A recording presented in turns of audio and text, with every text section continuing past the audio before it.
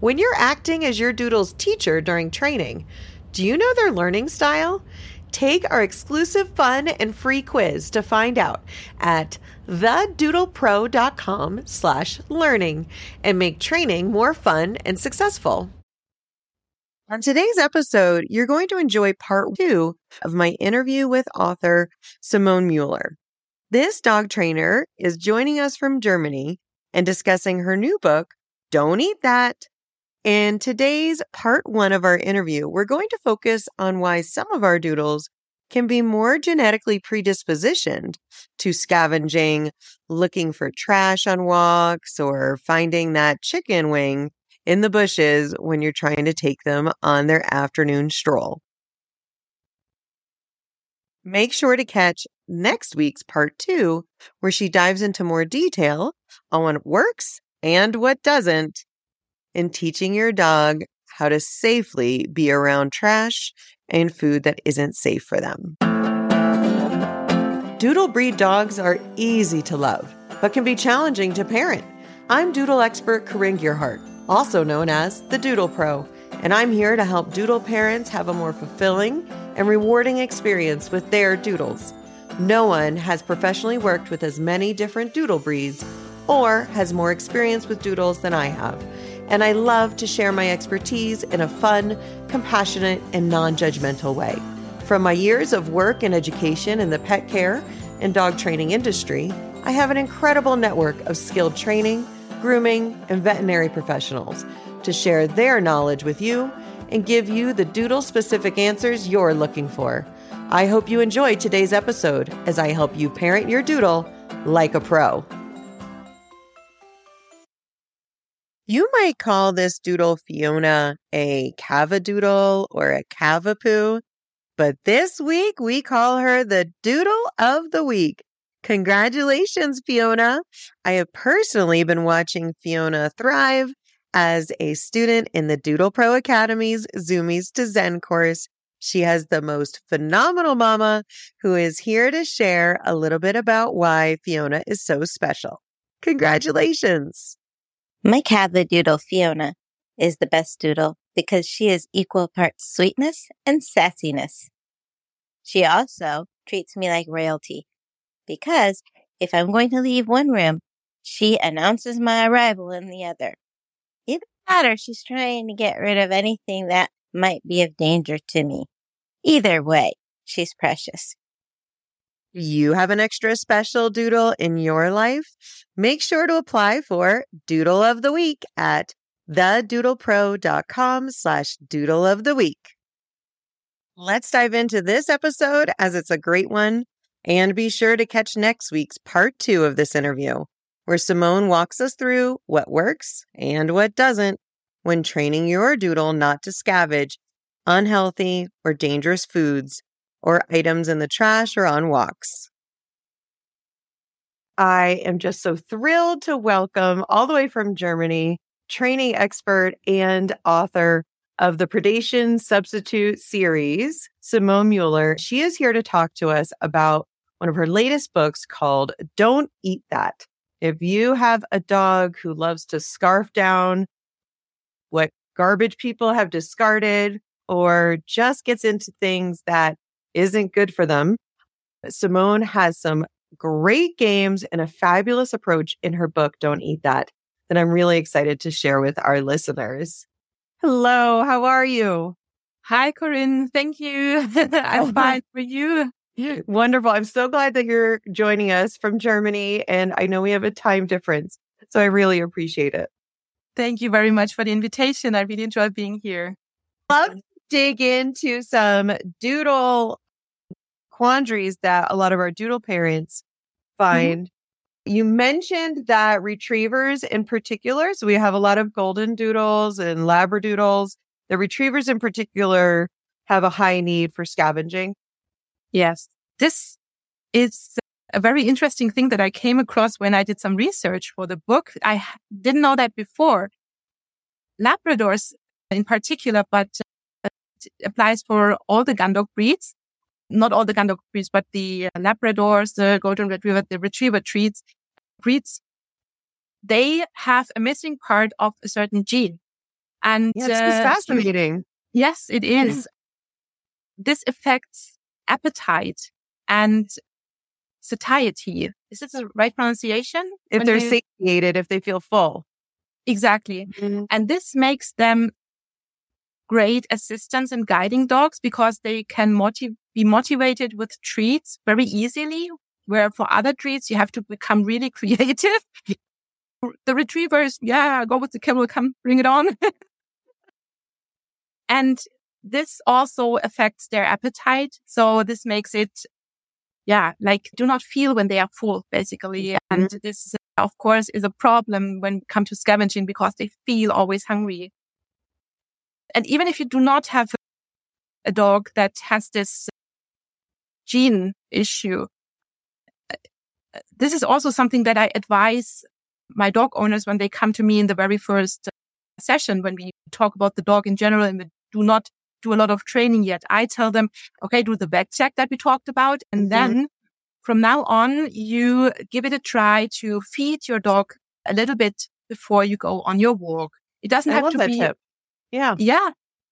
It's so when you think about it, most people feed their dogs in the mornings, then they go to work and then they come home in the afternoon. They take their dog out. And this is the last thing that they do before the next feeding time. So by then, when you take your dog on your walk, they are already quite hungry. And if you feed them a little bit, it doesn't have to be much because we don't want bloat to happen. And so just the palm of your hand. If you give them some carbohydrates, might be ideal, maybe a cookie or some banana chips or whatever. 30 minutes before you take them on their walks, they do not feel hungry anymore. And it might be easier for them to refrain from eating the pizza on the ground. When a lot of people go home during lunchtime and either they or they hire a dog walker to take their dog out for a walk at lunchtime. And that's pretty far from breakfast and dinner. And that could be setting themselves up to be even more motivated for scavenging. Exactly. Yeah. Just a simple reason they are hungry. Yeah. I forget the scientific term. You might be able to help me. Of dogs who are drawn to eating forbidden items, including poop. So we have some dogs who are really drawn to that. And that's not something that we want to be putting in our home and giving them a chance to meet that need. But you have a creative way of training with that too. You mean the poop eating? Yes. I know. Yeah. What is the term for it? I'm trying to think of the scientific medical form for the condition, but it'll come to me after we're done. Yeah. No, I don't come up with it now. That's okay. Yeah. It is still not clear why dogs do that. It might be a gut issue that they are missing some microbiome in their gut. And they try to, especially with young dogs, with puppies, they try to put this good bacteria into their own gut by eating the poo of another animal that already has those bacteria. So getting the good stuff, the good bacteria into their own guts. Other dogs simply like it, like the taste. I think it's also different if it's the poo of, for example, horses or sheep and other dogs, for example, because horse poo, sheep poo has a lot of fermented and grass and vitamins that are very easy to access for the dog's stomach. So they might put some vitamin B basically into their diet by doing this. Interesting. But on the other hand, it also might be that they simply like the taste. We don't know for sure. And there you can give it a try. Maybe it works. For some dogs it works, for some it doesn't. You can try stinky cheese, for example. I thought this was clever. Can you give examples of what you listed that could be motivating instead? Yeah. So stinky cheese is something that you can give a try. Or fermented food also. Sauerkraut, for example, depends on in which country you live. Cabbage that has been fermented. Lots of dogs really enjoy eating that stinky stuff. And then here again, we have an outlet. So they had it. okay. They didn't have the real stuff, but they had something that came close, and it might be okay for them to not do it again. But as with everything, I always first advise to go to the vet and have it checked, because it's not a normal behavior. It is always a little bit, get it checked out. And if your vet says, no, there is no issue, then go on and try to replace it by, stinky cheese, for example, and look if it works or not. Yeah. Wonderful. We're joking a little bit about a gross option that dogs could get into, but sometimes, especially if you've been playing the game of they get something forbidden and then you freak out and get scary and they scarf it and swallow whole. A lot of doodles swallow socks whole, underwear whole. I had this one client, they dropped off and we immediately went for a walk, and it was a really rigorous walk. We didn't even come inside. And he was a giant schnoodle and he starts gagging, and I look over and he vomited his mom's underwear whole.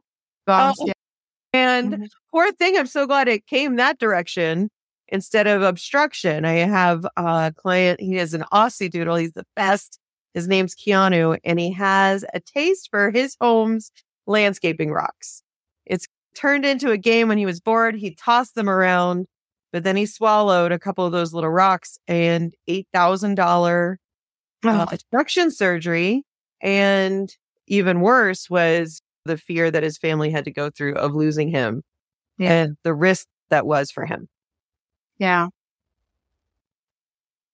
I'm also a little bit unsure why the dogs show these behaviors. Yeah. My best bet would be that it feels good for them, because eating feels good in general, but especially for a Labrador or a Golden Retriever, because they were bred to grab, and the next step on this ladder is swallowing things down. And when they are excited or when that arousal is high, they go for behaviors that are intrinsically reinforcing, which means they feel good to them. And here we go. I think the socks smell nice for a dog. Yeah, they're usually the dirty socks. They're always the dirty socks. The clean ones, they are not attractive. Yes. The dirty underwear, the dirty socks. Yes. This is what the dogs go for. I think it feels cozy for them because they smell like you and they want to be close to you. And but I don't have a real watertight explanation. What do you think from your experience with these types of dogs? Why do they show this behavior? Sometimes it is similar to what Keanu did, where when Keanu has worked with me, I have landscaping rocks and he doesn't have any desire to play with those. But he's amongst other dogs and he has a lot of like outlets for his energy. And when he was at home and he started doing it bored, his family would rightfully feel like panicked because we just had a surgery for that. We know how dangerous this is. And it became a game of chase. And he would scarf and get possessive of them. So I think we can reinforce it when if you swallow that sock, it's dangerous, or, oh, that's my underwear, that's gross. Or they get into feminine products in the trash can. So I think we can reinforce it in that way. But so many, when they're home alone and they don't seem distressed about being home alone, it does just seem innately like satisfying for them to swallow a sock or underwear on their own. My first step is management. Would you do your same protocol, just like you do with some of the foods, of them looking to you when they see the dirty sock or whatever, or even identifying to you when you get further and more advanced that it's there? Do you think a similar don't eat that would work with those kind of items? I think for just the situation that you just mentioned, your dog goes and grabs an old sock that is lying around in the bathroom and runs through the whole house. I wouldn't go for the whole protocol, because the core games of the book are really, you need to put energy into training this. It's not something that you can train in 1 or 2 sessions, and it's a lot of work. You have to really do some expectation management here. It Yes. is a lot of work, and I wouldn't go for this in the house. I would train a solid swap. That's that what I your do dog- with trade. Yes. Yeah. Yeah, I think this is not that hard to train, and it works quite quickly. And your dog should learn that they never lose out, that they get something which is nice for them. And I think this would be my go-to, a swap, and not chasing the dog, because chasing again is fun. And then they make a game of chase out of it, and they want your attention and you chasing them around. Yeah. Yeah. And what do you think to pet parents that say, if I'm trading or swapping, I've just taught them to go get those forbidden items. I've reinforced them taking those. Yes, that's true. For clever dogs, that's true. They learn that, oh, there is a sock on the ground. Let's get the sock, and then I get a nice treat. And yeah, it is true. They are clever. And, but to be honest, they then have this expectation of you getting them something, so they will not swallow the sock anymore. Yeah. So it is still a win situation. And to be honest, I rather have a dog that is clever and that says, cheeky, okay, I get the sock and then I get my treat, than having a dog that runs off with a sock and swallows it down as fast as they can. And as you said, it's a lot of management. Close the door or buy yourself a good bin where you can put in There's a lid. Your laundry. Yeah. Tell your husband to put their socks in the hamper with the lid. Might be the best teacher for and save your marriage. It's hardest with the 13-year-old boys. When we were talking about predation behaviors, how do you see that correlate or different from innately like herding traits?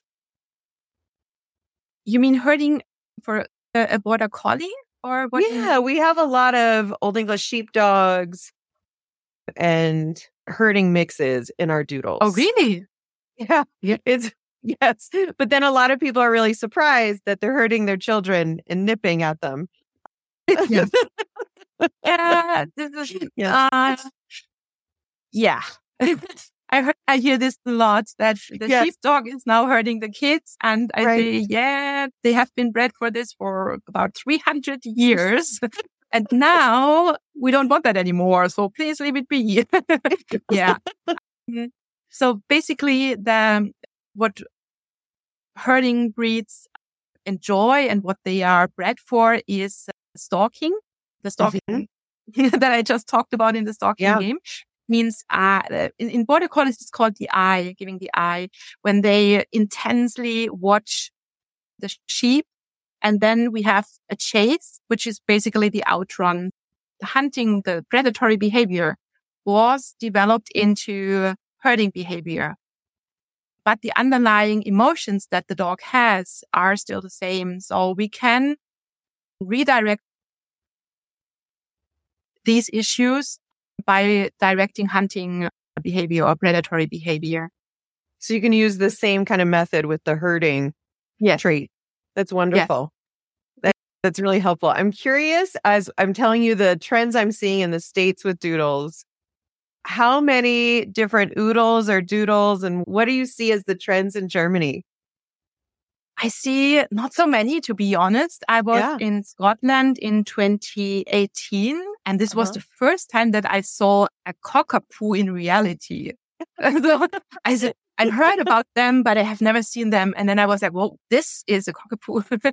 And now in Germany, they are becoming more frequent. So I see them more often.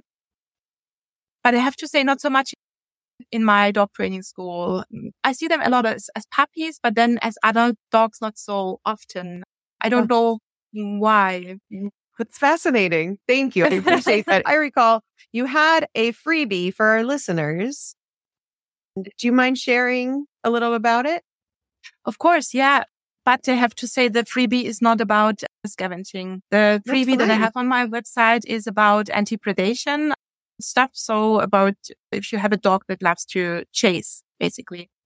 And I think a lot of listeners might have that problem. What I have on my website currently is the stalking game. which is a game for dogs that like to watch things. For example, watch moving other animals, animals. So, for example, birds or wildlife, deer, Squirrels. rabbits. Yeah. And what the problem that we dog owners have with this behavior is that the dogs are often very impulsive. So they see something and they run off. They chase straight away. And this leaves us with always walking around highly alert. Is there something to hunt? Yes or no?